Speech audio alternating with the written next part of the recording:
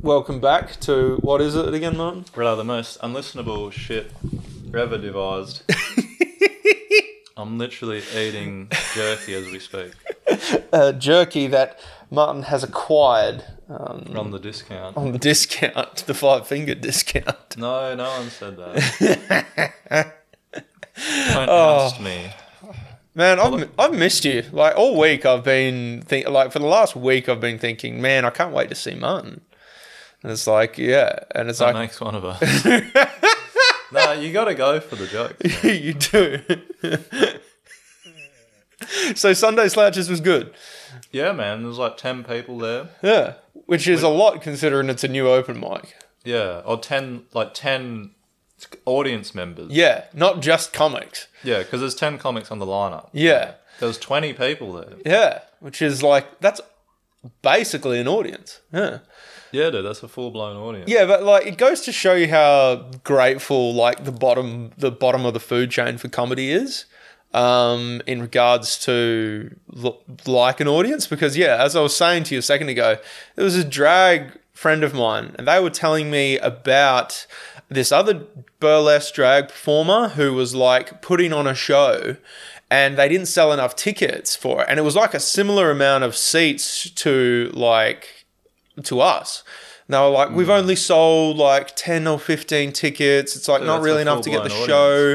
And it's like, we're really disappointed in our fans, yada, yada, yada. And I'm just thinking like, yeah, it's like comedians would rock up and it's like, we've got 15 people in the audience, guys. How good is that? Yeah, dude. 15... If you can kill in front of 15, that material is going to fucking destroy in a room. Of 200, yeah. Yeah. Yeah.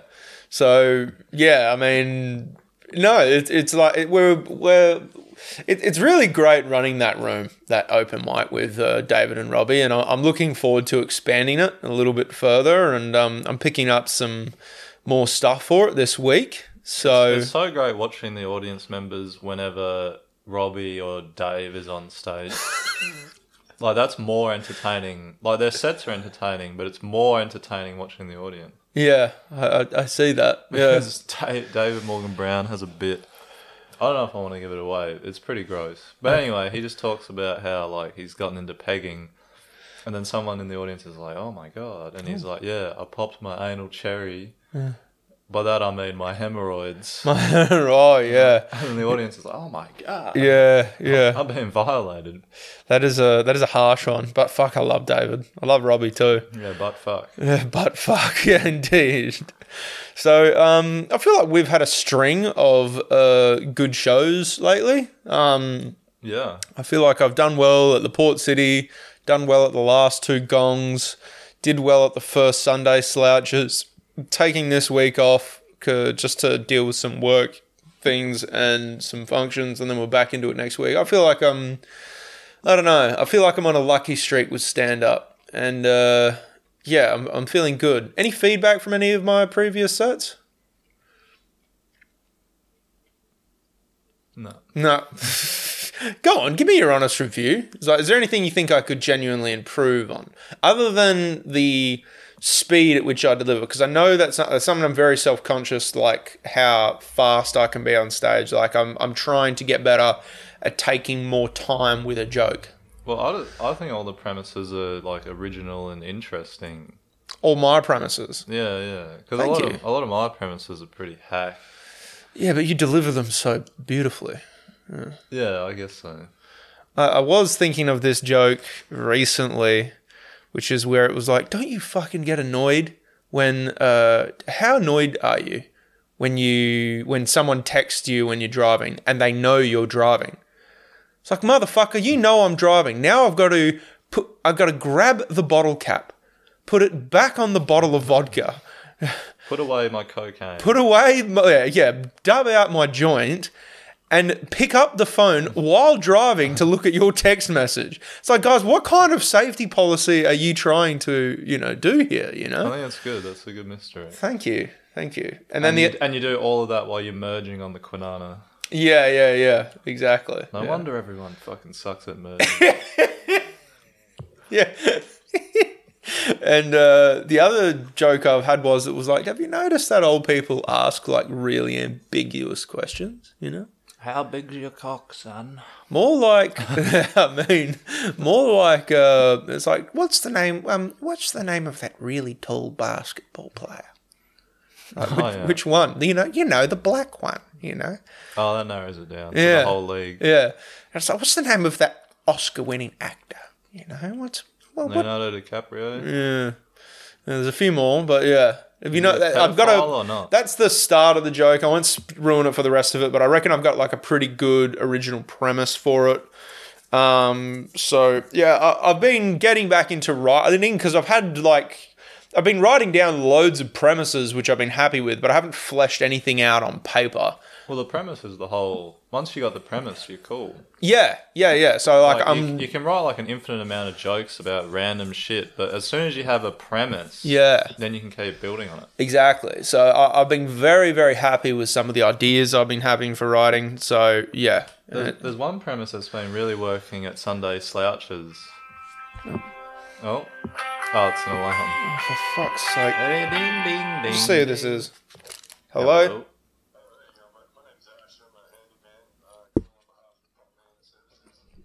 It's just me and you. That Alex is on the phone. I'm eating jerky. Yes. Yeah, I can soon. Can I send him about an hour? I'm just out of the house at the moment. He's out of the house at the moment. In the house. Recording the pod. Yep, no dramas, mate. Thank you. Jerky.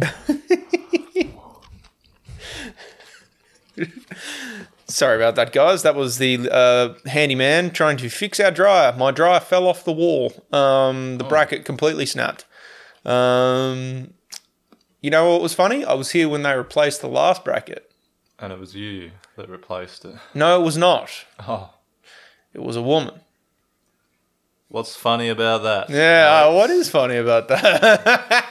I don't know. I have no clue. I have no clue. I'm not insinuating anything. Are you insinuating anything? No. No? Okay. All right. Sweet. What else? They're not as good at driving a screw in. Maybe. Anyway, you were saying all types of driving. A premise that's been working at the Sunday Slouches. Continue. Yeah, the one where I'm like, oh guys, tell me what you think about this. I reckon Asians should commit more crimes. Yes, you did that at the Gong Show and it crushed. Yeah. But even like fleshing it out more and just like it just keeps organically growing. Nice. Yeah, it's a fun premise. Very nice. Very nice. I'm very happy to hear that for you. Yeah, because it's like when the police officer asks you, like you've been robbed by an Asian dude and the police officer's like, man, can you describe the suspect? And then it's weird because you've been robbed but you feel guilty. Yeah. You know, it's like the whole, I don't know, it's such an interesting... I love it. It's genius is what it is. It's comedy interesting. Genius. It's sort of racist, but is it? Yeah. Is it really? Who knows? Yeah. You didn't hear that. Can I get you some headphones? Do you want to join us in headphone land? No. No? Okay, that's fine. I'm free. The audience will get it. He's free from... I'm going to make you get on this soundboard someday. But I won't be wearing the headphones. You have to wear the button. You have to wear the headphones if you're going to do the levels. I have been I've got lots of premises and ideas I want to perform on stage that I haven't premiered yet. A lot that I'm happy with. There are a few that I think... There's one premise that I know it's a funny idea, but I'm having particularly a hard time fleshing it out in my head.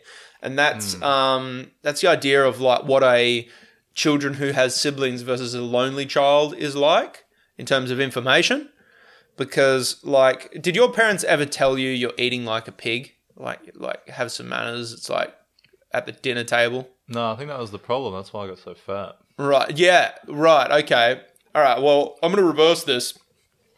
So, yeah, it's like I grew up with like fucking 5 siblings, as you know, but like we were always getting told off for being messy at the dinner table, yada yada yada. But like if that happened to a lonely child, they'd be like, "Oh my god, I eat disgusting. I'm disgusting. I'm going to be anorexic for the rest of my life." Whereas a child with siblings would just be like, and it's like, "You said the first one to finish could get seconds, and fucking James is getting there quicker than I am." You know? Yeah, so you got it. When it's a competition, rules go out the window. Exactly. Right. So yeah. Well, now it's more than a competition. It's like a fight for survival. Your survival. In a instinct. sense, yeah. In another sense, yeah. So do you think that is like an idea that might work on Yeah, stage? totally. It's like your caveman instincts are coming out. Yeah. So you've been liking my premises. I've been liking yours. Is Yeah. there? I'm very keen to get your feedback. So because I consider you a maestro of comedy. I'm not. You are. But I yeah, get spots. I'm just Asian enough. you're just Asian enough. If I was just a white boy, I'd be fucked. That's not true. Well, I'm straight. Well, that's yet to Or be am decided. Yeah. Come on, mate. Keep Kiara Climax's hopes up. I'm bi. Kiara Climax still has still thirsting after you hard. Shout out. They're not going to listen to this episode. At least I hope they don't. Oh. Anyway, what was it? So yeah, it's like I feel like the Australian, Scottish, and Irish drinking joke's been working well, Right. and then the Irish accents joke has been working pretty well. Yeah, even when you were doing it, Wolfie was talking to me and saying these accents are good. Thank you. I've always been good at impersonations, but I've just since I was a kid, I've been doing voices, but I don't know, for the longest, I wanted to incorporate them on stage for ages, but I didn't. I wanted to figure out the best way to do it. It's like I didn't want it to. It had to be done right. So yeah, I was very happy with what I landed on. I feel like. Yeah. And I think it's given me the confidence to try some other voices and some other characters on stage. So, yeah. I think the only character I've done on stage is pedophile Dumbledore. No, that's not true. You did Then there's you did the Chinese philosopher. What was it? Confucius. Confucius, that's true. Confucius, yeah. Confucius if he was a pimp or something? No, that could be an idea. Yeah, but Confucius if he was a pimp. What was it? Oh, make it a rain. Make it a rainer. Never let a bitch talk back, You will get the backhand. Yeah, exactly. Or whatever. But no, I think the premise is if a modern day Confucius. Yeah. So it's one that gives advice for the modern day. Instead of if it rains fire, your village might burn down or whatever. Yeah. If it rains fire, your village That's might probably burn. still applicable now. Especially in the Ukraine. That's but anyway, but more like modern day shit. Yeah. Yeah. Like it's not gay if it's a three-way. It's not gay if it's a three-way. Yeah. I love that character. Even if it's three men. The the pedophile Dumbledore character is great also. Oh, it's I'm not saying gay Dumbledore. That's just Dumbledore. But it's not short enough to work at Gong. No, it's not. It's unfortunate too. But no, I feel like we've had a really good streak at Gong. It's like Yeah. I don't know, Oh, thank you. Got me back on the lineup last week. And then I Oh. ended up coming third. yeah, I wasn't going to let you not get on. Yeah, so to explain, there was confusion with the lineup. So I think because they added and removed people. Yeah, And yeah. I think they wrote a bit over my name and they couldn't read it or something. yeah, So. so they wrote a bit over Martin's name, and Martin was waiting there, ready to go. And Martin is a great comedian, but he has, I want to say, few social skills. Yeah. And I was like, why don't you go talk to Sarah about it? And he was like, no, I don't want to do that. And I was like, well, fine, I'll go talk to her. And he's like, no, don't. And I'm like, no, I'll go talk to her. And so I went and talked to her on your behalf and got you back on. It's weird, yeah, because I can get on stage, but I have so much social anxiety. Yeah, you'll perform to a room of literally 150, 200 Yeah, but people. I don't make eye contact with any of them. That's true, actually. I just kind of look around and look at like their neck or their ear or... Do you find, and I want your feedback on this too. There's a big segment of this where I want your feedback because it's like, I find that the times I learned most about comedy or doing stand-up is when I bomb. Oh, yeah. And when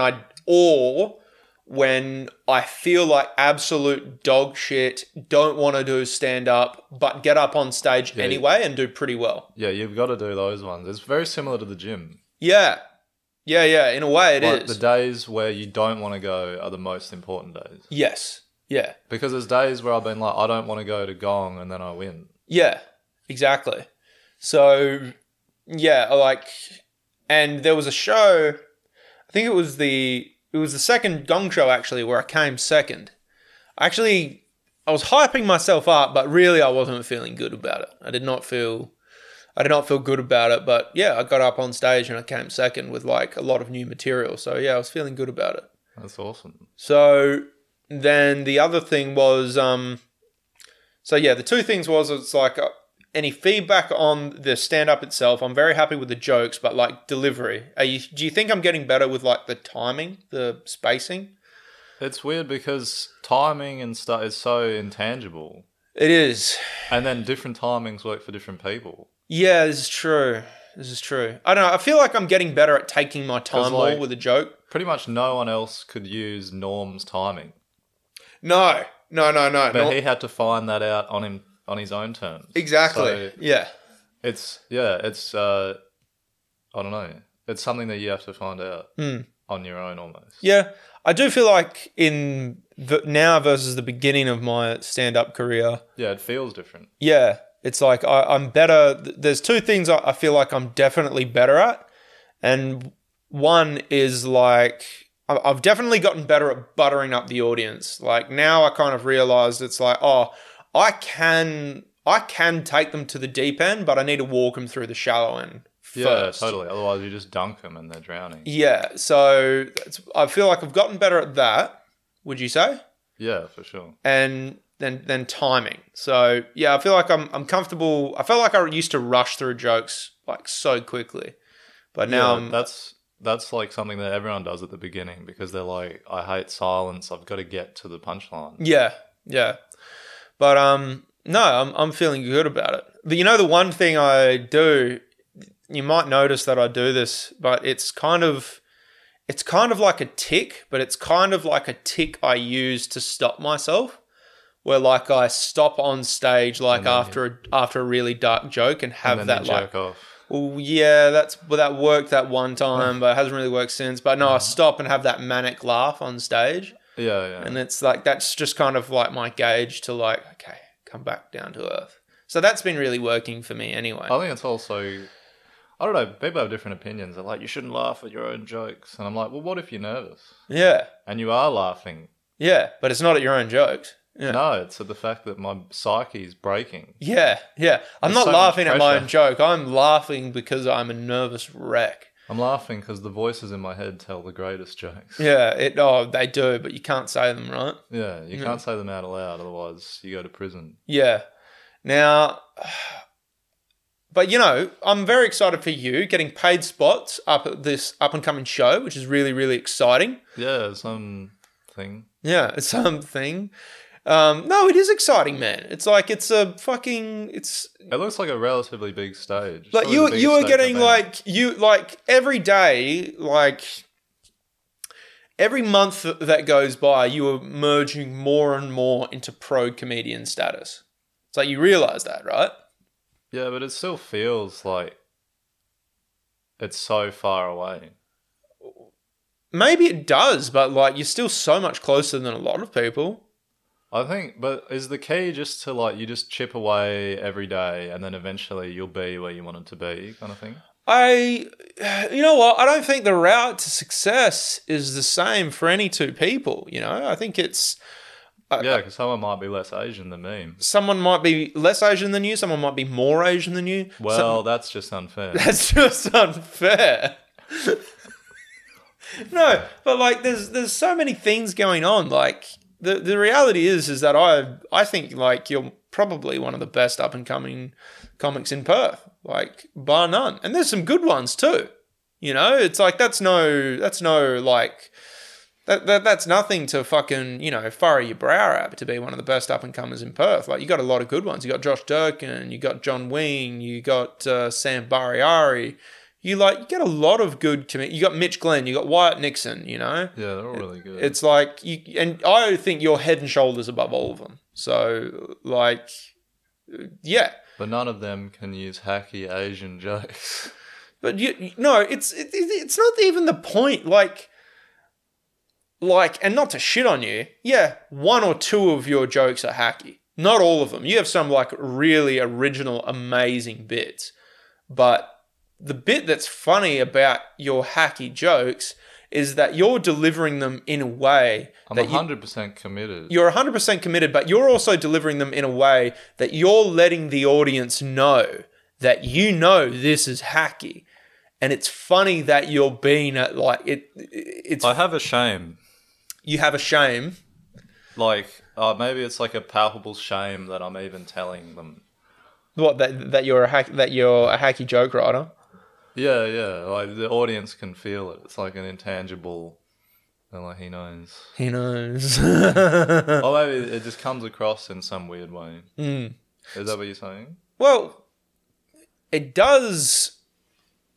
It does and it doesn't. It's like,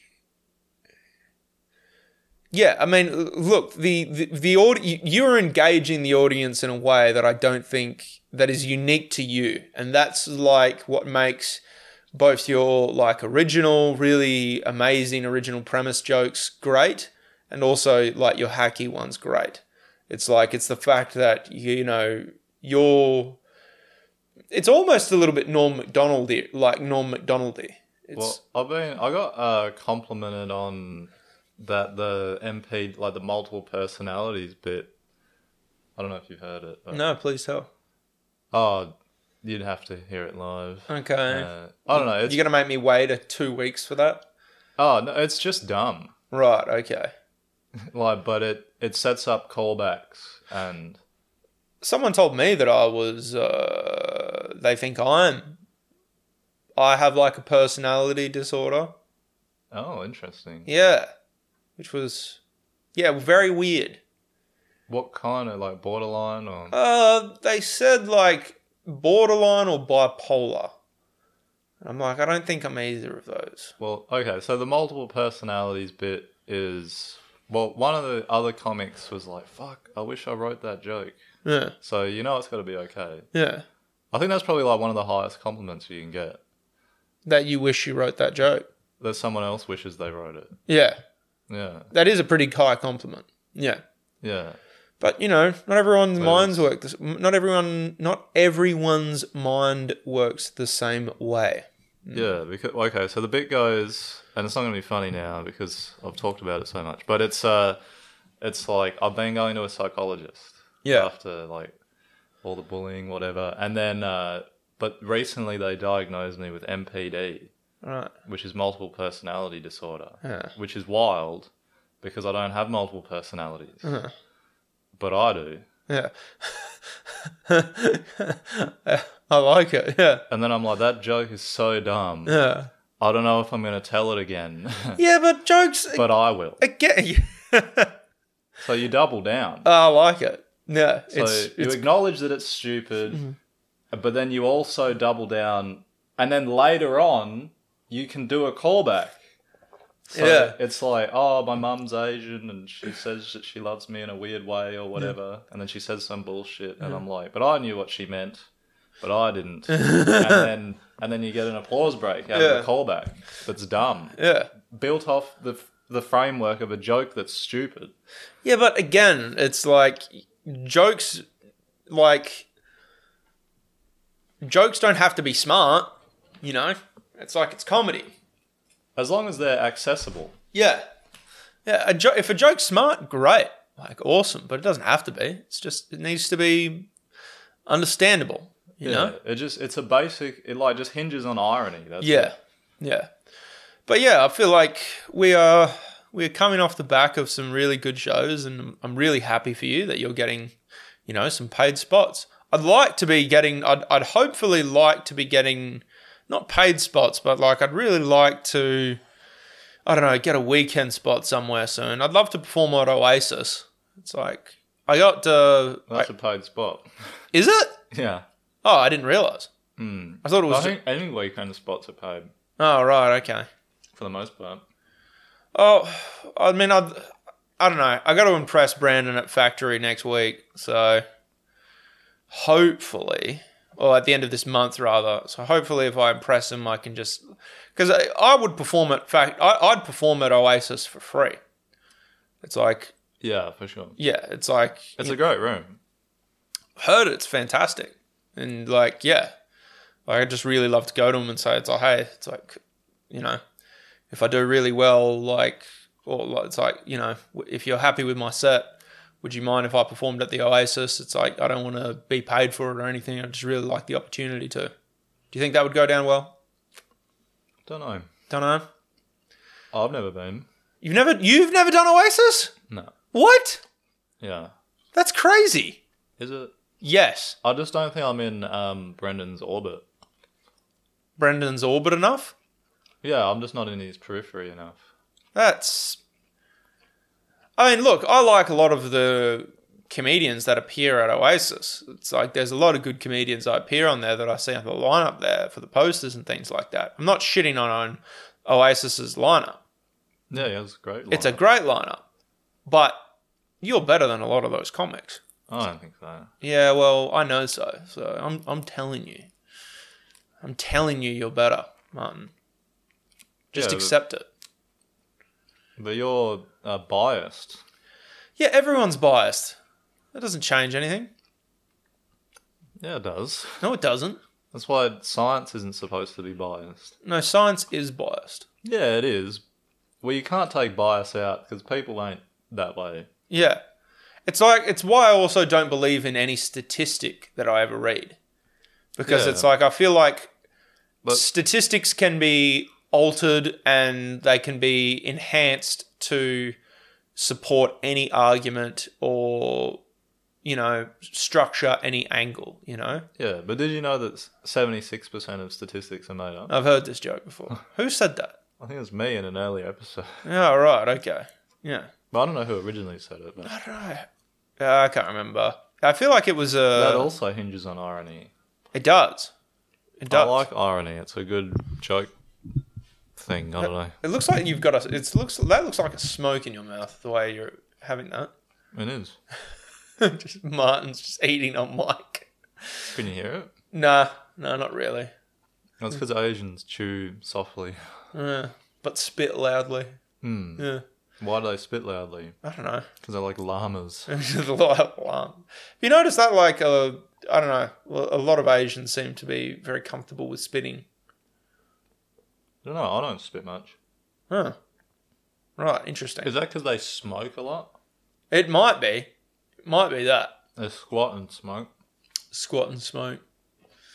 Squat and smoke. Is that like... My new mixtape. Is that the new Asian fucking mixtape? Squat and smoke sounds like a euphemism for sucking a dick. Yeah. Like pop a squat and have a smoke. Yeah, smoke a fag. Yeah. Yeah. It either means to smoke a cigarette or shoot a gay person. No. That's from, what do you call that? Urban Dictionary. Urban Dictionary. Smoke a cigarette or shoot a gay person. Yeah, smoke a fag. Oh, this is pretty cool. I was reading last night, as I'm wont to do, and I was reading about this dude called the Marquis de Sade, who was a writer and philosopher, but he was an extremely graphic. But he was gay.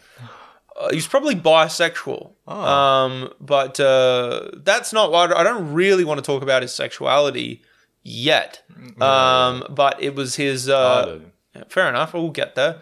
But he like it was what he wrote. It was the life he lived versus the life versus what he wrote about.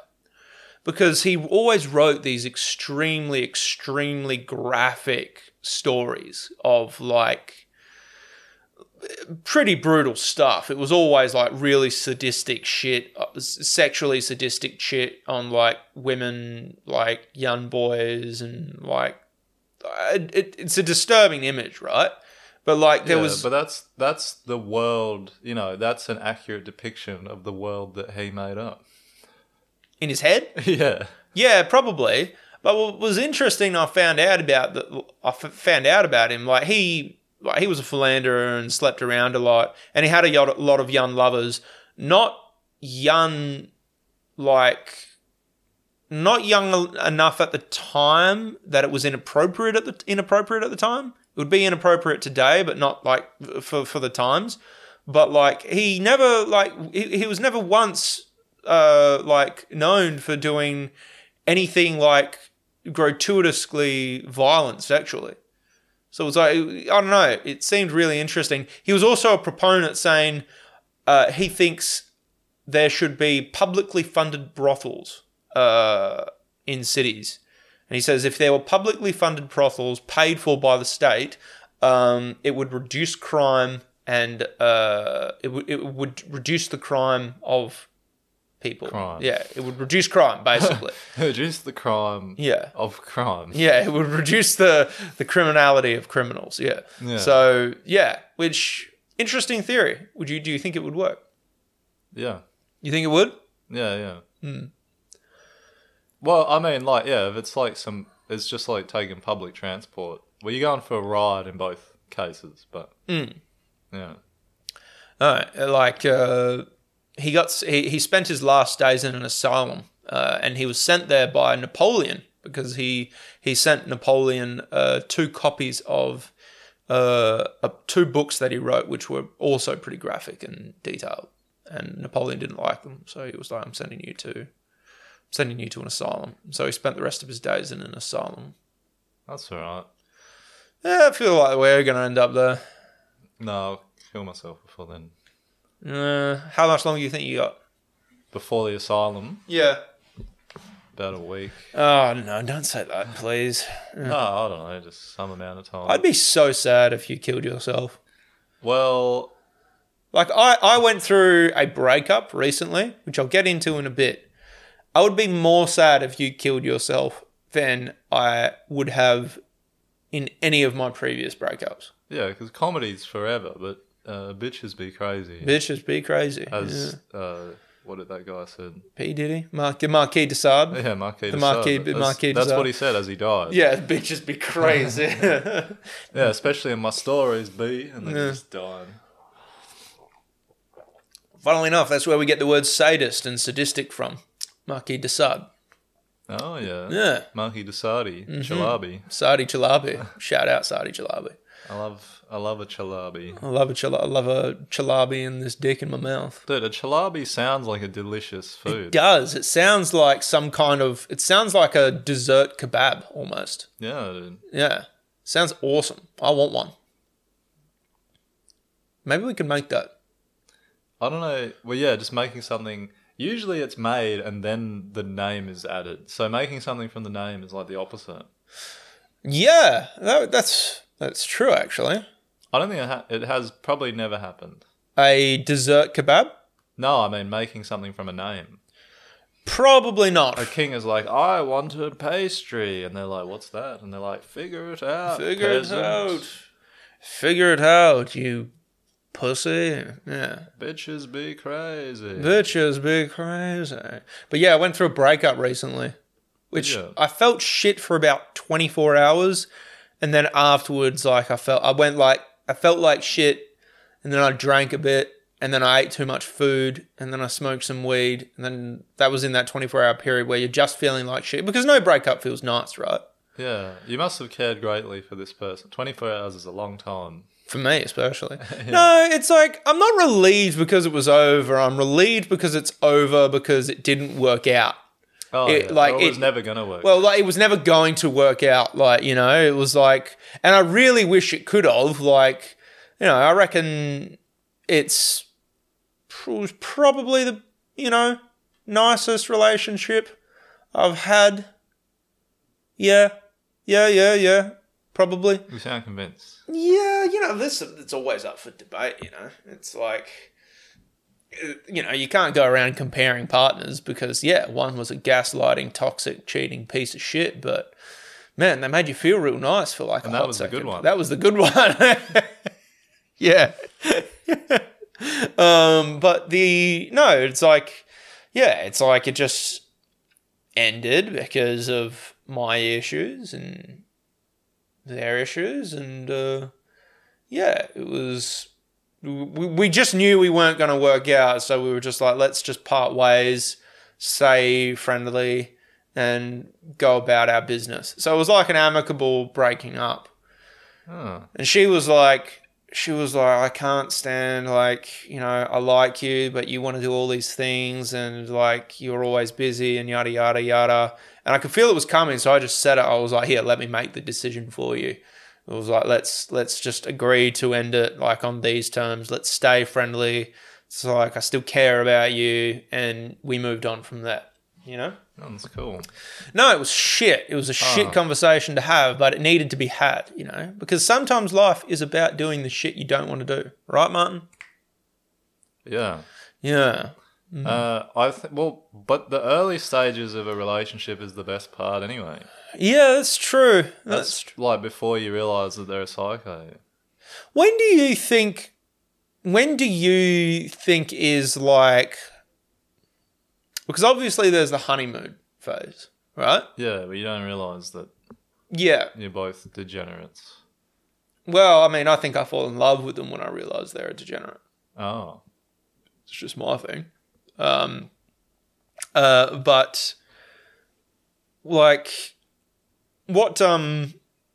when do you think is like that ideal phase when someone you're seeing stops being a hookup and starts being something more than that? I say it happens after about 2 months. 2 months, I think. Yeah, probably like 2 or 3 months. Yeah.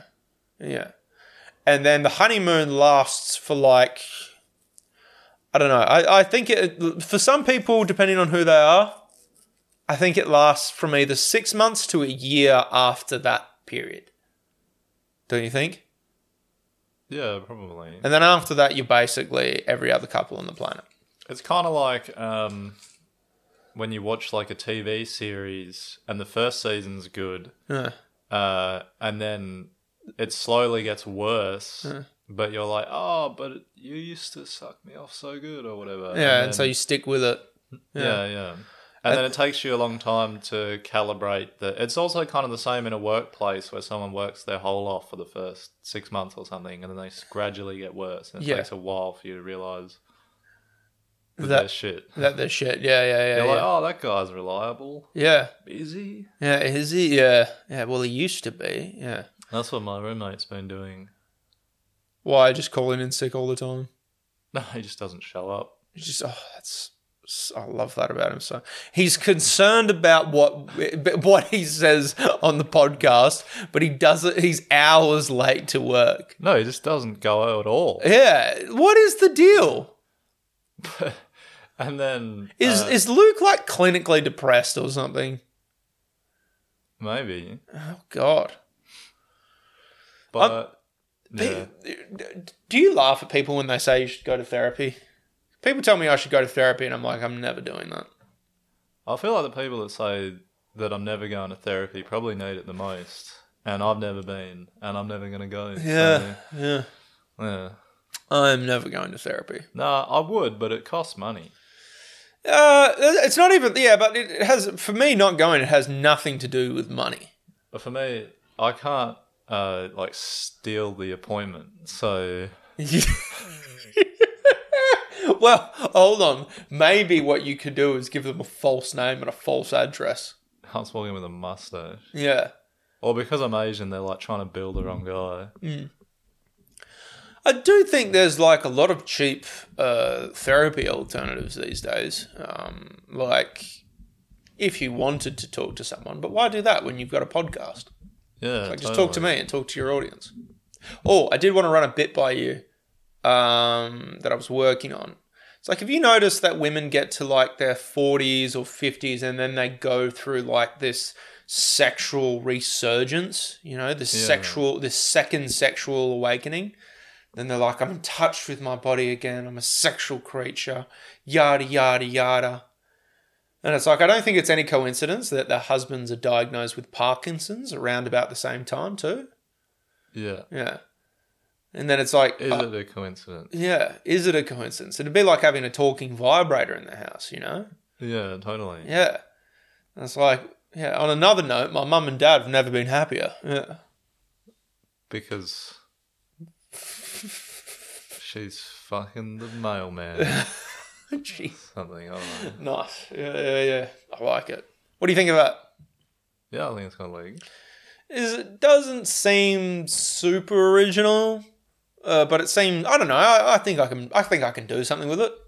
I don't know. Is anything original? That's the more that I think about it. I'm like, everyone has like a premise that sort of sounds like another premise. Yeah, that's true. There's only so much originality in the world. Like, unless you're going for really weird shit, I don't know if anything's really original. Mm. But even if you go super weird, it's still based on something else. Yeah, that's true. There is only so much originality in the world. Between Norm Macdonald, Shakespeare, and the Bible, it's all been done. Yeah, probably. Yeah. Everything's been done. Everything's been done to death. And Charlie Chaplin too. Between Charlie Chaplin, Norm Macdonald, Shakespeare, and the Bible, everything's been done. And 3 of those people are comedians. Shakespeare originally wrote comedies instead of his more dramatic works. And Jesus was a comedian. Turning water into wine, great bit. Yeah. What else would I want to talk about? There was a lot. I came prepared with topics today, but I've forgotten all of them. Oh, well, that's good. Mm. That's helpful. It really is. And have you got anything? I wanted to talk about the Marquis de Sade. Yeah, that happened. Talk about it again. About it again.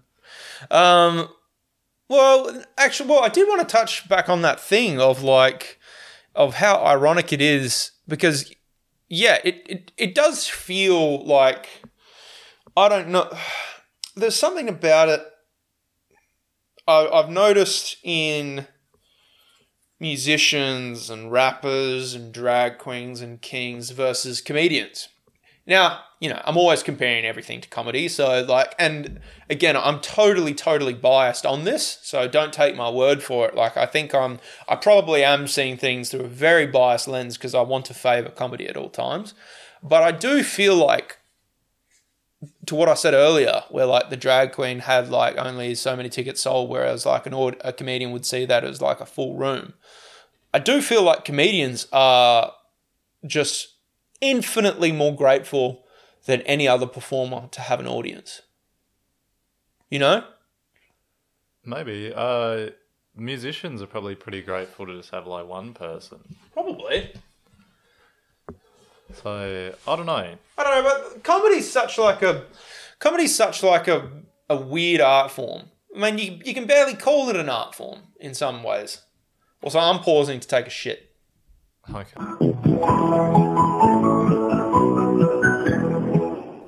We were talking about how comedians are very grateful to have an audience. Do you find that? I think, I don't know, I feel like comedians have 10 people listen to them. 10 people rock up to a show. And we're just That's all you really need. Yeah, that is all we need. But I don't know, it just feels like I look at other people and performing in other venues, doing other performing arts, and they just act like, oh God, if 10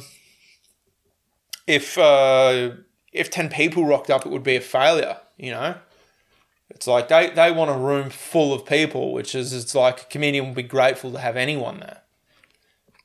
Now maybe I'm just seeing things through a favoritism lens, but that's just what I think. I think I'm not sure, but I think it is very important to do those rooms that have very little people in them. Yeah. Well, I think because if you only go to the bigger rooms, you'll never really know who you are as a performer. Don't you also think there's this ability that comedians need to learn? There's two things comedians need to learn to do, and that's reading a room, like judging what a room is. And it's easy to judge a room like after the first act, right? Mm-hmm. But sometimes you don't know what it's going to be like after the first act. So, yeah, you can still get the calibration wrong. And even then, the first act's still got to take a look at the audience and judge, and all that going off is like the age, the demographic of the people and who's there, right? So, I mean, that's that. But then... comedians need to get like really good at reading a room, reading an audience, and then tailoring their material to try to make people laugh. You know what I mean? Yeah, for sure. I don't think I have enough material to do that. I'll just bring what I have. I think you do. But I still kind of, I don't know. I'm just like, oh, this will probably work. Yeah. And then that top's going to fall off, but don't worry about it. Just pop it on the table if it does. Oh, I see. But the other thing too that I think comedians need to get good at is like harnessing an energy in a room, you know? Like bringing an energy together. Because in a room full of 200 people where everyone's got a little bit of alcohol in their system, the energy is easy to harness. It's like the energy is so easy to like get up and off the ground. You know what I mean? Yeah. It's like if you can make 70% of the people laugh, 100% of the people will laugh. You know what I mean? Because they don't want to be left out. Exactly. Even if they don't understand, they'll be like, I don't want to look dumb. Yeah. Or and even then, it's like it's probably even less than 70%. It's probably closer to 50%. But that energy is way more difficult to harness with a smaller audience. You know what I mean? So, and then it's also like the I don't know. It's like there's something different in regards to like bombing in front of 200 people versus bombing in front of 20 people. I think it's pretty hard to bomb in front of 200 people. That's what I mean. Because it's like... But you get something. Well, like, if you can't get at least 50% of the audience laughing at your jokes in front of 200 people, then... Go back to the drawing board. Go back to the drawing board. Because, yeah, it's like your comedy's probably pretty divisive or like you weren't delivering it right. It's like something's going on there. Maybe you shouldn't be doing comedy. But, like, yeah. But if you can... Bombing in front of 20 people, way easier to do. And I feel like it's way harder to, like, just emotionally live through. But, like, if you can live through it and then... because it's more intimate. Yeah. When there's 200 people, it feels so much more disconnected. Yeah, it's like you don't have to look any of them in the eye. You don't have to talk to any of them. Yeah, there's a huge disconnect. And a lot of the time at smaller venues, you can see a lot more people. Yeah. Yeah, that's the case, isn't it? Yeah. But, yeah, I feel like that when you bomb in front of 20 people, you also feel like you've let them down way more, too. Yeah, you can, like, reach out and touch everyone, pretty much. Exactly. Well, I mean, I wouldn't go around doing that. Why not? Oh, well, you know... Cosby did it. He did. Yeah. Do you think... I have a conspiracy theory about Cosby, right? Mm. Because someone told me that Cosby is performing stand-up again. Is he? So what I've heard. from somewhere. Now, what if, right? Cosby did,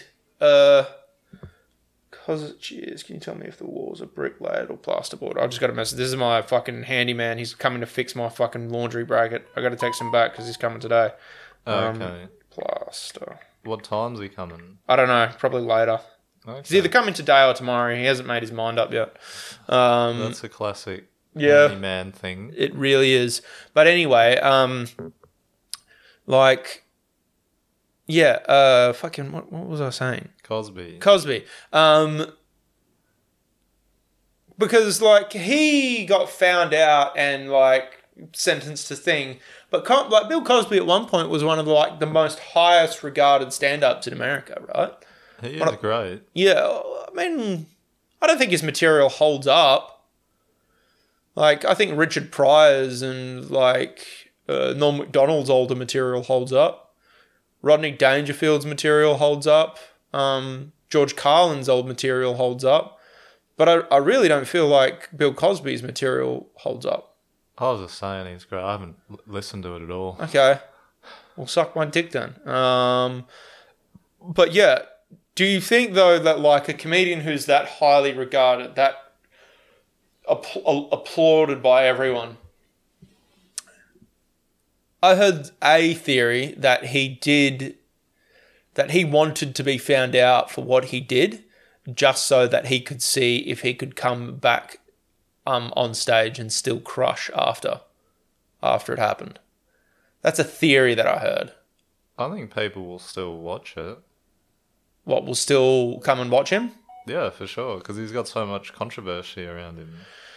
Yeah, it'd be a little bit like if Adolf Hitler came back today. Do you think you'd want to, like, tune in and just see what he's doing? Yeah, probably. Like, do you think, like, if he was still on the whole Jew-hating machine? The still whole Jew-hate train?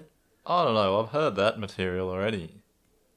Yeah, like, get something new. I guess some new hating. What do you think Hitler would talk about today? If he was revived? Yeah.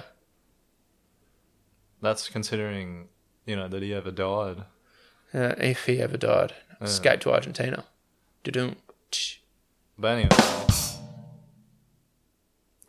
anyway, I don't know. What would he talk about today? I have no clue. Was Hitler autistic? Apparently he met Einstein once. Before he... And he absorbed the autism from Einstein. Yeah, probably. No, apparently he met Einstein briefly. And, I need to look that up. I need to look up Einstein and Hitler meeting. Because apparently it was, they had a very interesting conversation about, like, the beauty of nature or something. Yeah, and Hitler was like, should I kill the Jews? And he's like, yeah. Probably, I guess. Yeah. I mean, I would have... Einstein started it. I would have loved to... Like, we talk about, like, great minds meeting. I feel like great minds... Like, let's say you sat down in a room with, like, two great minds in their field. Like, I don't know, pick two great minds in their field. Jerry Seinfeld and Norm Macdonald, for our sake, Yeah. Two of probably, the best... like, people who've worked in comedy ever. You need to get a Ouija board out. Yeah, these days you would, yeah. Yeah. I reckon Norm Macdonald would still be funny to talk to through a Ouija board. Yeah. Somehow his comedy would still work. There'd be, like, long pauses before the Ouija board started moving. But, if... like, those two guys would just have nothing but, like, agreement with each other. Like, they'd agree and they'd talk on so much in regards to their art. Whereas I feel like two people who completely disagreed with each other, I feel like they would make a much more interesting conversation to listen to, Like Jesus and Satan. Like, if they had sat down for a cup of tea and just chatted, like, their conversation would be way more interesting. Yeah. Can Jesus turn water into wine? I mean, the devil. I don't know. Is he like a powerful dude that can do that shit? Yeah, he is. He's a powerful dude. I don't know what he can do though. It's all a bit vague. Well, he could offer. Apparently, like he could offer Jesus all the kingdoms of man. Like in the Bible, where Jesus walked through the desert and went on like his fast, didn't drink water or didn't eat food for. I don't know. I can't remember how long it was. I feel like it was 3 days. And like. The devil offered him shade on the first day and then food and water on the second day. And then he took Jesus to a mountain and said to Jesus, I will offer you all the kingdoms of man if you but concede and take food and water from me. Jesus was like, nah, bro, I'm okay. Wait, well, can the devil do that, or is he just like talking big smack? I mean, there's something in the Bible where it's like, even though like the devil, there's something about it where like the devil cannot lie. So the way he offers his gifts is through like riddles and trickery. But like he has to give you what he offers you. But it can be like a poisoned apple, you know? It's like it's like that Greek dude who he's like, everything I touch I want to turn to gold, because he loved gold so much.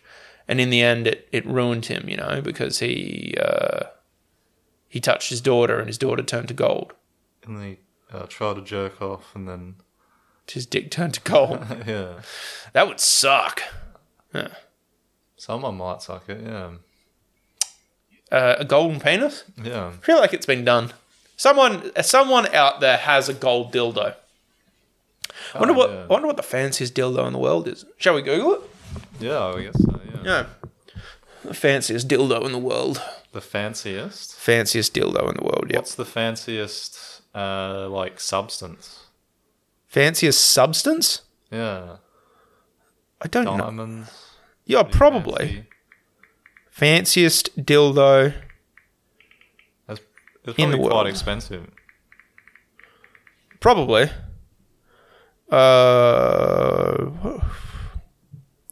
Okay.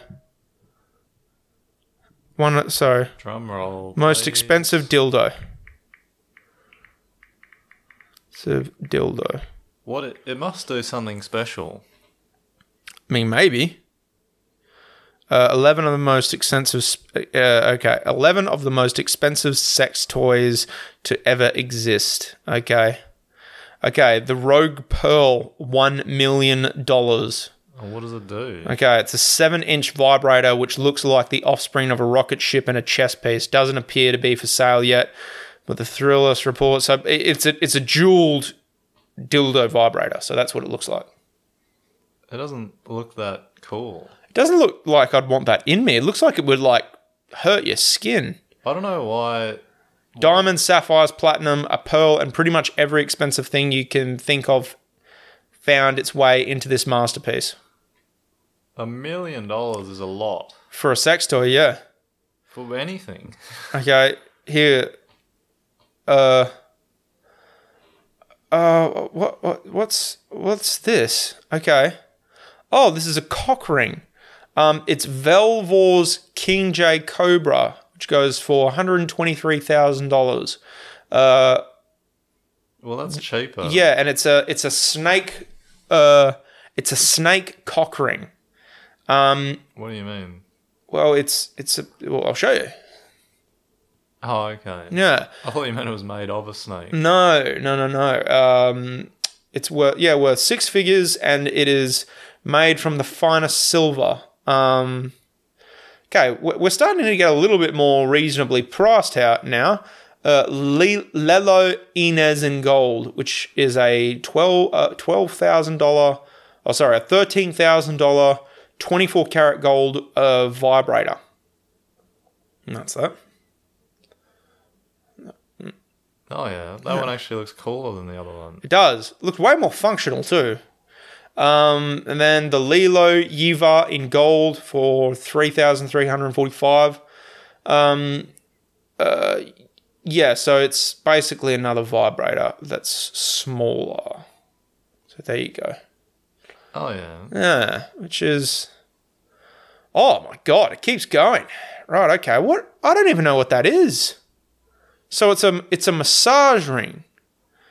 I don't even know how you would use that. Gliding over... Like, we've never actually heard of anyone seeking out the sensation of pearls gliding over their genitals, perhaps because this ring didn't exist yet. So this is going for nearly $5,000, but like, yeah. I don't even know I don't even know what you would use that for. A petting ring? We're pretty confused about the purpose of this ring too, but apparently it's an accessory to enhance male masturbation. So it's a Bettany Vernon petting ring. It goes for $1,300. The double ring holds the index finger and okay, no. All right. Lilo Earl. This butt plug costs more than most millennials rent. It's $2,200. So it's like... Who's paying more than $2,200 on rent? Yeah, well, people in New York. Yeah, most distinguished gentleman's plug in the world. Okay, this is interesting. The Fawny Coutry... Martin's rubbing the couch and being uncomfortable at all this talk of sex. No, I've been rubbing the couch the whole time. Are you stoned? No, I just like things. Do you like the couch? Yeah. Fawny Couture Fuji glass dildo with whip for $11.59. When you order this, you are paying for both a dildo and a whip, plus a real piece of collector's bedroom art. The handcrafted design is based on Mount Fuji. The handle is legit made of kangaroo hide. And the Queen of England's whip maker braided the whip's leather. Even just knowing that must take BDSM to a whole new level. Right, okay. Well, that one seems more fancy than the other one. It does. That feels like it should be the most expensive thing. So then there's a mask, which is, it's just a mask, which goes for $13.75. Benoit balls. What the fuck? Oh, Kegel balls. So these are balls you put up your vagina. And they go for $500. The Nell Pleasure Seed Vibrator for $13,000. This 18 karat gold twin pronged clitoral vibrator just looks like a fortune cookie and costs as much as a car. But at least you also get a gold trimmed artisanal box complete with a gold key so nobody can steal your treasure. Why? It seems like they've factored in the box into the price. Yeah, like if you ask them to take the box out, would you get it for cheaper? Yeah, and then you put it in another box. Yeah, your own box. And then you can get a key for that box yourself. So you don't need... You can cut... chastity belt. Okay. One of the Okay, this is interesting. I want to look at this later. The most expensive... Yeah, so it's still the Pearl Royale. I can't believe that there's a dildo vibrator that costs over $1 million. That seems ridiculous. Yeah, well, if you're rich and have a lot of disposable income... That's not even disposable income. That's just... The person who would want to buy that would need... I don't know. There's something so decadent about that it's wrong. The person who made that dildo should be sent to hell. The person that made it. Yeah. I don't know. I just feel like no one should be spending $1 million on a sex toy. You know? Yeah, you could invest. You could buy a homeless person you could buy a whole homeless person. You could buy you could buy a whole lot more than one homeless person. For $1 million. You're seeing the wrong homeless people, my friend. This one's got heaps of teeth. You could get a homeless person to do whatever you wanted to for $1,000. Literally anything you wanted. Yeah. Name it. Backflip. Yep, they'll do it for $1,000. Well, I want to see a full one. Full one? You want to see them do a full backflip? Yeah. Do they get to jump from a height? I don't want them to die. Well, no, not like a fucking skyscraper, but like, you know. They do a backflip before they commit suicide. Yeah, but like 5 feet tall, you know, like a 5 foot tall height. To be honest with you, there are probably homeless people who would kill themselves for $1,000. Then they'd probably give the $1,000 to, like, I don't know, their son or something, and then they can just be like, listen, I know I wasn't able to raise you, you know, because I'm homeless, but like at least I was able to give you this. Like, you could probably you could probably get some homeless people who are willing to kill themselves for $1,000. Probably. This is making me. I mean, I have $1,000. That's more than me. Fuck. Man, that's fucking nuts. Like $1 million for a dildo. Yeah, I don't know. It's too much. It's too much.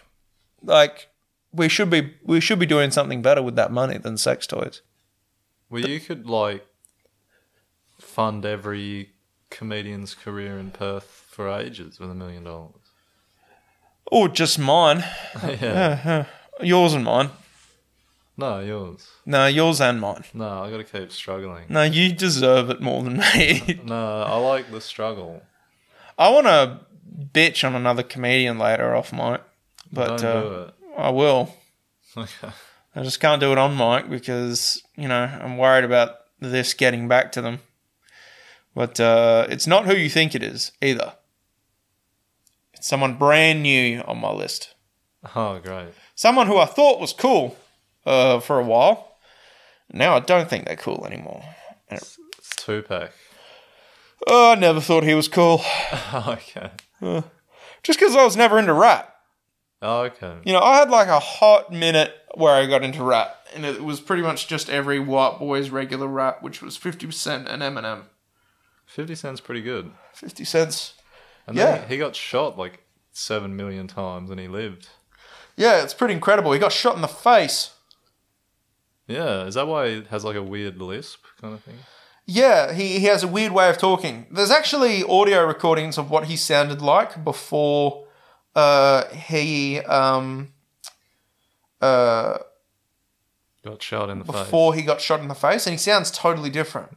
Yeah, go figure. Yeah, go figure indeed. Who would have guessed? Yeah, because apparently he's still got a fragment of bullet in his tongue. Oh, okay. Yeah. That would be very uncomfortable, I think. Why can't they get it out? I don't know. Apparently the operation would fuck up the way his voice sounds. Oh, okay, but that's already happened. Yeah. But even more. Well, apparently he likes the way he sounds now. Apparently it makes him sound like harsher and darker. Oh, okay. Yeah. Like, it was a bit like, I don't know, maybe a similar strategy to Nat King Cole smoking a pack of cigarettes before every show he did. Did you hear that? Nat King, you know who Nat King Cole is? No. Okay, he's a singer. He's an old black dude who, well, he's dead now. Actually, I think he died pretty young. Yeah, who would have guessed? Yeah. Smoking a pack of cigarettes before every show. Yeah. Yeah. You know who did die recently? No one will know his name. But people should, because he wrote like such a massive body of music and he lived so ungodly long. Like, I didn't realize how old he was when he died. But you know those songs like Jump in the Line, Rock Your Body on Time, Oh Yeah, I Believe You. You know that song? No. Oh, what is it? Oh, fuck. Banana Boat. Dun, dun, dun, dun, dun. No. Oh, fuck it. I gotta look this up. Harry Belafonte, do you know him? No, I've never heard of him. Oh, well, he used to be like, I mean, they call him the king of Calypso, but yeah, he died on Anzac Day. Oh, shit. Yeah, and he was like 90. I thought he was dead ages ago, but yeah, he died recently. Yeah, Yeah, so banana boat, Dale, Dale. Sounds familiar. Yeah, Jump in the Line, Jamaica Farewell, Island in the Sun, A Day in the Life of a Fool. He sang a lot of bangers, and yeah, he died recently. My dad used to play him all the time. Was there any musicians that your dad liked to listen to a lot? Slim Dusty. Actually, Yeah. that makes sense. He's a country boy. Mate, there's more and more I find out about you, which just makes sense. Yeah, for instance. Well, it's like your dad liking Slim Dusty, and the fact that a flannel is your main form of clothing. Oh, yeah, I guess that makes sense. It's not a coincidence, is what I'm saying. Yeah, it is. No, it's not. Okay. It's not a coincidence. Yeah, it's probably linked. When are you going to come out after a show? Don't even come out and get fucked up. Just come out. Well, at some point. What are you doing on Friday, May 19th? I don't know. Okay. Well, I got invited by Lucian and Drop Bear to a party that I'm sure I could bring you to if you would like to come. We'll see. I don't like parties. Why not? They're loud. Yeah, but you might meet new people. I don't like people. Yeah. How do you expect to come up with original ideas if you don't interact with the world around you? Well, I suppose there could be a bit that comes out of how much I hate parties. Yeah. So it could be worth it. Consider it research. Consider it work. I've been out of the house before. Yeah, but going out of the house to steal beef jerky is not exactly like...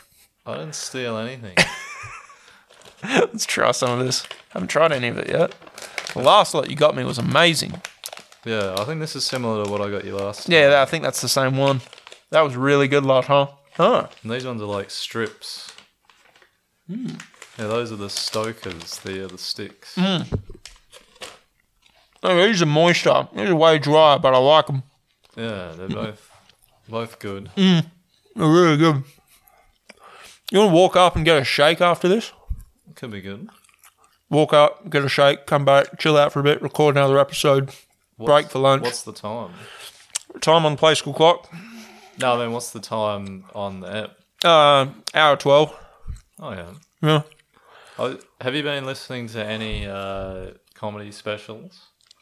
I actually did recently listen to one. I watched Stavros Halkias' special on YouTube. I think his crowd works like way better than his jokes. Yeah, his crowd work's phenomenal. Yeah, it's like God tier. Yeah, he has some of the best, and how quick his crowd work is too. Yeah, like he's just able to jump to like something to make fun of that I feel like most other comedians would pass by so easily. You know what I mean? Yeah, like he singles out in very specific detail in a story or something and figures it out. Oh, he's very present. Oh, yeah. That's probably the biggest part.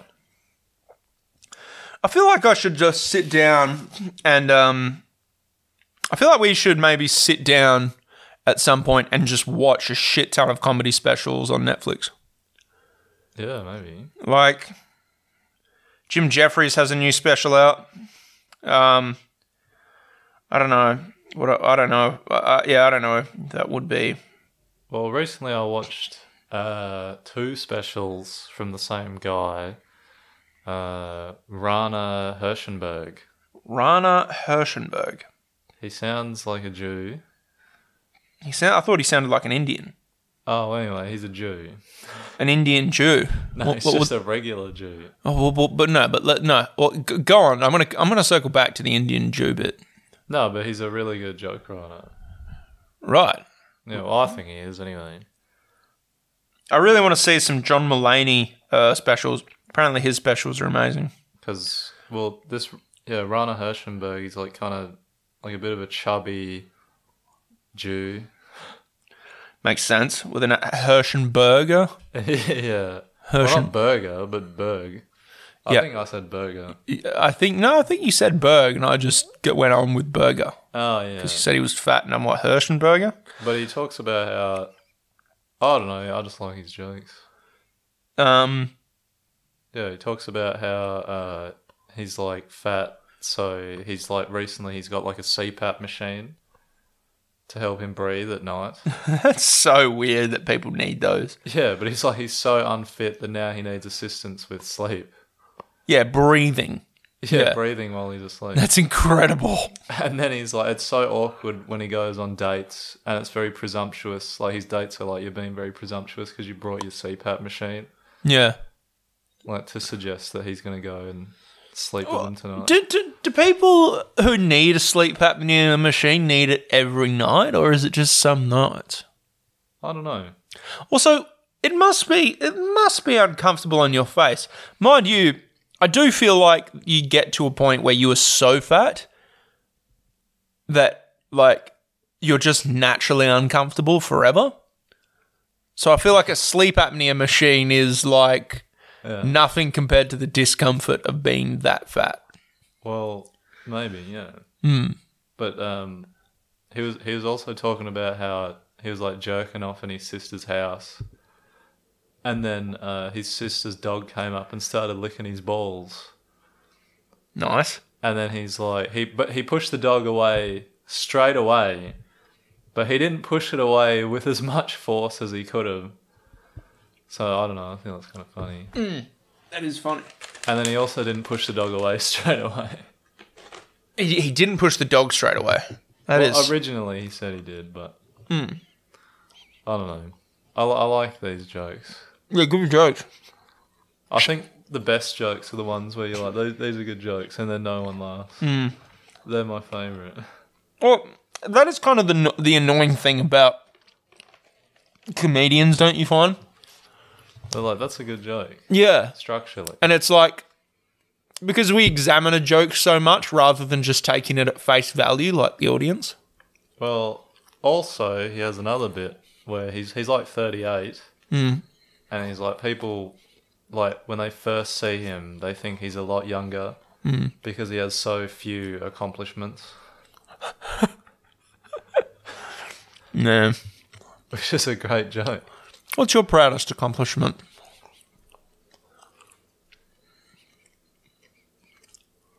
I don't know. Go on, think about it. I don't think I'm very proud of a lot of things I do. That makes sense, but you can still be proud of accomplishment. In recent memory, getting on the lounge weekend was pretty cool. Oh, dude, that's amazing. That's awesome. Yeah. Was it the Fremantle factory? Fremantle Lounge? Both. Both. Yeah. Dude, honestly, man, how do you not think you're not doing amazing at comedy? Like, I know you like you're not where you want to be. I know you're not like all the way there yet, but like you're getting there. It's like you're clearly making progress. Yeah. And what, you've been doing comedy for only like a year? Just over. Yeah, a year and a half now. Year and a half. Yeah. Well, hopefully I get noticed around about the same time. I feel like I'm impressing some people. Yeah, for sure. John and Sarah seem to be impressed with me at the lounge. Yeah, I think the Gong is probably one of the good things to go to get noticed. Like being in their orbit. Yeah. Which is what I was talking about with Brendan. I think you kind of got to go to his things. Yeah.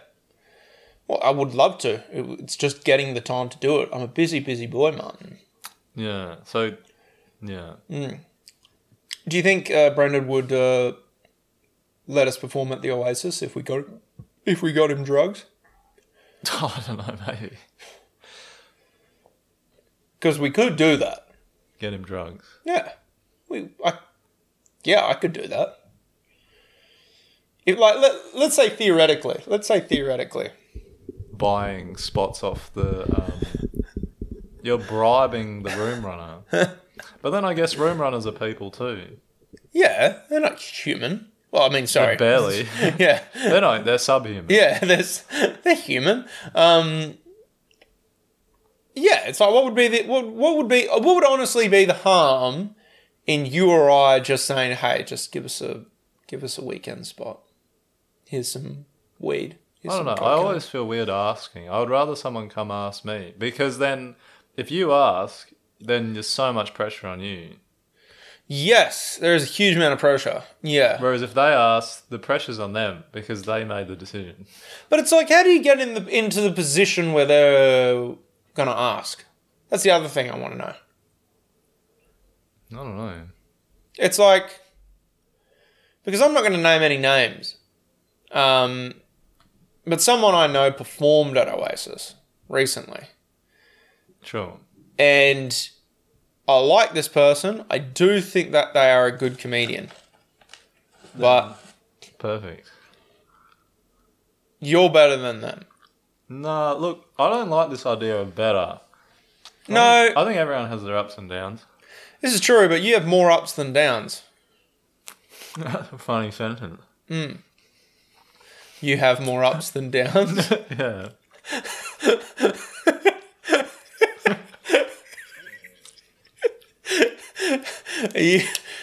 You're making fun of Down syndrome people here right now, aren't No, you? you are. Oh, right.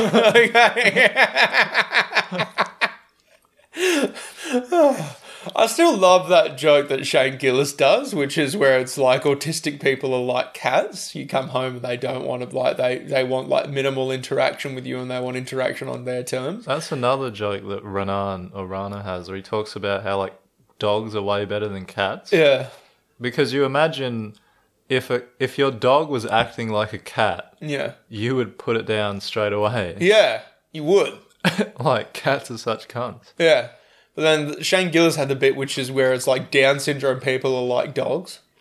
Which is, this is not my joke, by the way. I want to preface this. I did not come up with this bit. You put peanut butter on your balls? Well, like you come home and they're just so happy to see you. It's like, we're going to have the best day today. It's like, we're going to have the greatest day today. You have no idea, you know? I think Down syndrome people are the best. Well, they're so much happier than you or I will ever be. Yeah. You know what was disturbing about the breakup recently? Actually, that was something I wanted to bring up. It's the fact she had Down syndrome. No. That wasn't disturbing. Not that one. That wasn't disturbing at all. That was the main attraction. No. It was the fact that, like, I don't know, I feel like breakups are getting easier to just get over with. And I don't know if that's psychologically a good thing. It's like because I remember my first breakup and that felt like shit. Yeah, same. And I felt like shit for like a year, you know? Yeah, there's a lot of like, I'll never find anyone else again. Yeah. Oh, she was the one. Yeah. It's my only chance. I fucked it up. Yeah. And then like I had 4 months where I was good and then I had a 2 month where I remembered her and then went back into it and then I was even like more depressed. Yeah, it's the go back that fucks you up. Yeah. So, but now it's like I'm not saying the breakup I had recently was like not heartbreaking and not a shitty thing to deal with. But in terms of the recovery rate, like, put it this way. If we knew each other when I was in that first relationship and I broke up with that girl yesterday, I would have cancelled today. And I probably would have cancelled the podcast permanently.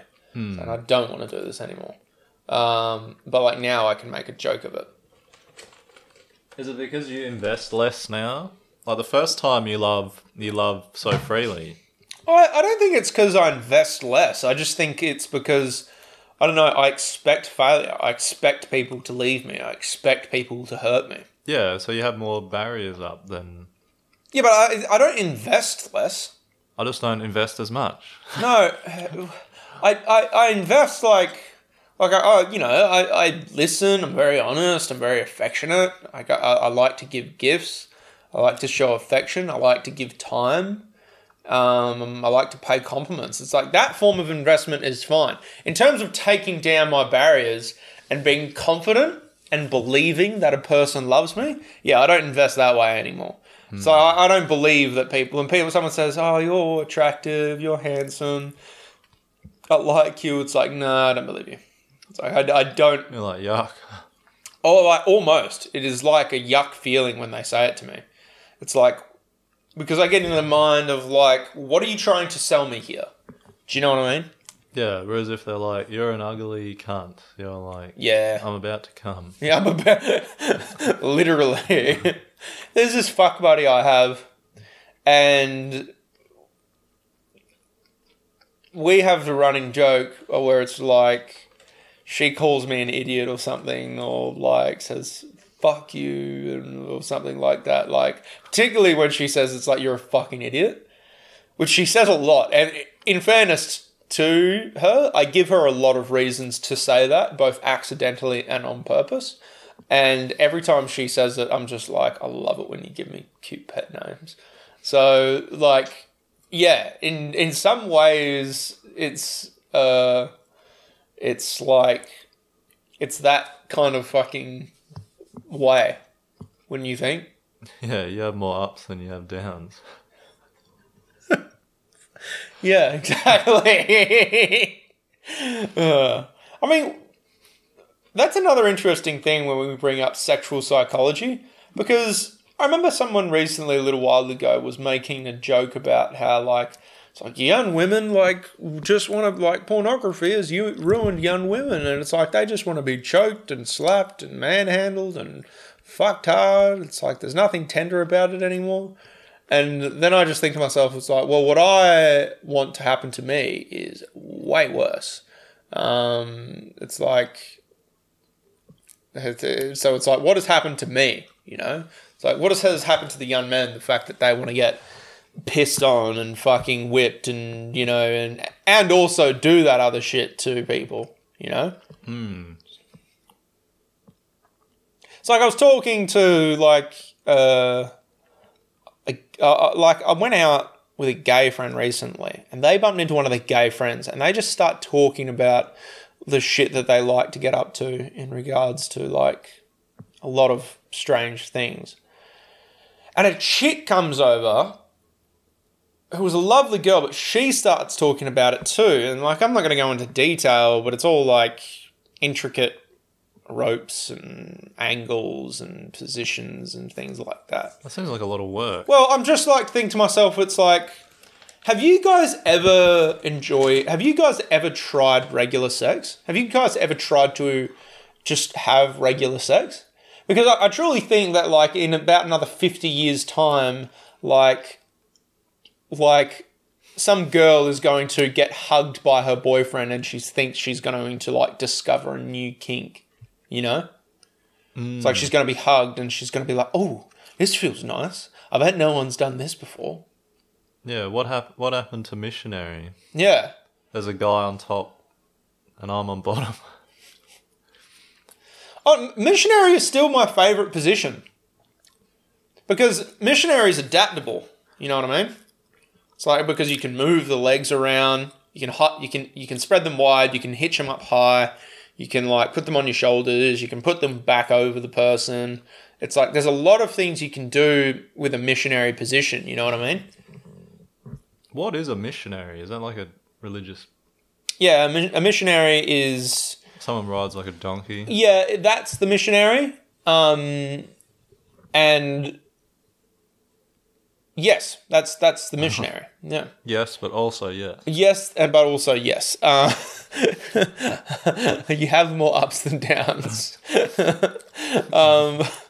But a missionary works at a mission, which is like missions were originally basically places that would be in, like, colonial areas, mainly Spain and Portugal, but also Great Britain and France. And they would go to, like, they would set up missions in these remote parts of the world, like South America and Africa and things like that. And basically it would be a way to... Priests would go ahead and teach people, like the natives, about Jesus and the gospel and the Bible before, like, the rest of the colonizers would rock up. Because they thought it would be like, well, if we can get these people to believe in Jesus, then we can get them on our side, and, like, then we can make them citizens, and then we don't have to enslave them, rape them, and kill all of them because. But we still will. But we still will. Yeah. Now we don't have to. Yeah. It's now we can let you know that it's like, hey, we're doing this because we want to do it. You know, it's like we're not doing this because we need to do it. Like we want to do this thing. So, yeah, that was pretty much what missions were for: converting people to Christianity And rape. Well, it wasn't. I don't know if. I mean, yeah, pretty much. Yeah. Yeah. Hour and 29. Let's fuck it. All right. Well, thanks for listening to me chew for an hour. Yeah, and me ramble on for an hour. I'm going to, next episode, I'm just going to sit in silence and I'm going to let you lead the conversation. I'm going to see how far we get. We get nothing. We'll get something. Don't forget, guys, Sunday Slouches every Sunday at 7:30. I've been there every week, so if you want to see... Yeah, Martin's shit. our feature regular. And guys, if you want to perform, it's like we literally take on anyone. You can't come down on the night and say you want to perform, but like if you reach out to either David Morgan Brown, Robbie Brooks, or myself, we will set you up with a spot. And our only policy for comedians is to try out new material. It's like that's literally all we want from everyone. We just want new material every week. It's such a good room to try new. It is, isn't it? Yeah. It is Sunday Slouches every Sunday at 7:30. And I think in June or July, we're going to do our first 10-minute feature acts. So, like, we're going to do a Sunday where we're going to reduce the number of acts, but everyone's going to get 10 minutes. Would you like to be on that lineup, Martin? Yeah, I'll be there. You'll perform? Yeah, why not? What? 10 minutes is a long time, though. Like, if you're bombing, 10 minutes is a long time. Well, I'm not going to make them stay on there for 10 minutes. I'm not going to hold them up to 10 minutes. Yeah, I'm going to let them stay up there until 10 minutes. I'm going to give them the option for it. If they want to do 7, or if they want to do 8, like then they can come off. I'm going to perform there, and I'm going to try and do 10. I feel like I have enough material now that I can do 10. It's just being able to remember it all on stage. Because that's a trick, isn't it? It's like it's not actually coming up with material that's difficult. It's all making it work within a time slot. Yeah, because keeping people engaged for 5 minutes and then keeping people engaged for 10 minutes is a completely different beast, it feels like. Because you got to keep them with you. Yeah. Do you think the energy needs to be different? Don't know. Right. Okay. I just know that it's hard. It's hard? Yeah, 10-minute spots are hard. I heard, though, that a lot of people say that going from 10 minutes to 15 minutes is easier than going from 5 to 10. Like I'd say probably. Everything after 10 minutes is easier than going to 10 minutes. Yeah, I'd say, well, the hardest hurdle is probably going from nothing to your first ever 5. Right. Well, that was tough. I felt so nervous, and the days leading up to it, I was like, fucked. Yeah. Oh, man, I remember when I did my first, I think a friend of mine still has footage of it, but I did a comedy set, and I got off stage my first time, and I did okay my first time, all things considered. Like, I'd probably, look at it now and think, oh my God, that is so shit. But now I look at it and I think, it was okay for the time. But yeah, there's a video of me visibly shaking on stage. Shaking like I've got fucking Parkinson's, Yeah. So yeah. That's why you attract the cougars. It's that's you. I don't have Parkinson's. No, but you attract cougars. Yeah, because I could be any age.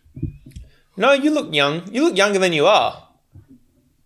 But I could be any age. Okay, that's fair enough. All right, let's end it there. So Sunday Slouches, guys, this is Professional Anal Degenerates. And I think I'm going to call this episode Alex Has a Breakup. Yeah, well, there's more ups than downs. More ups than downs.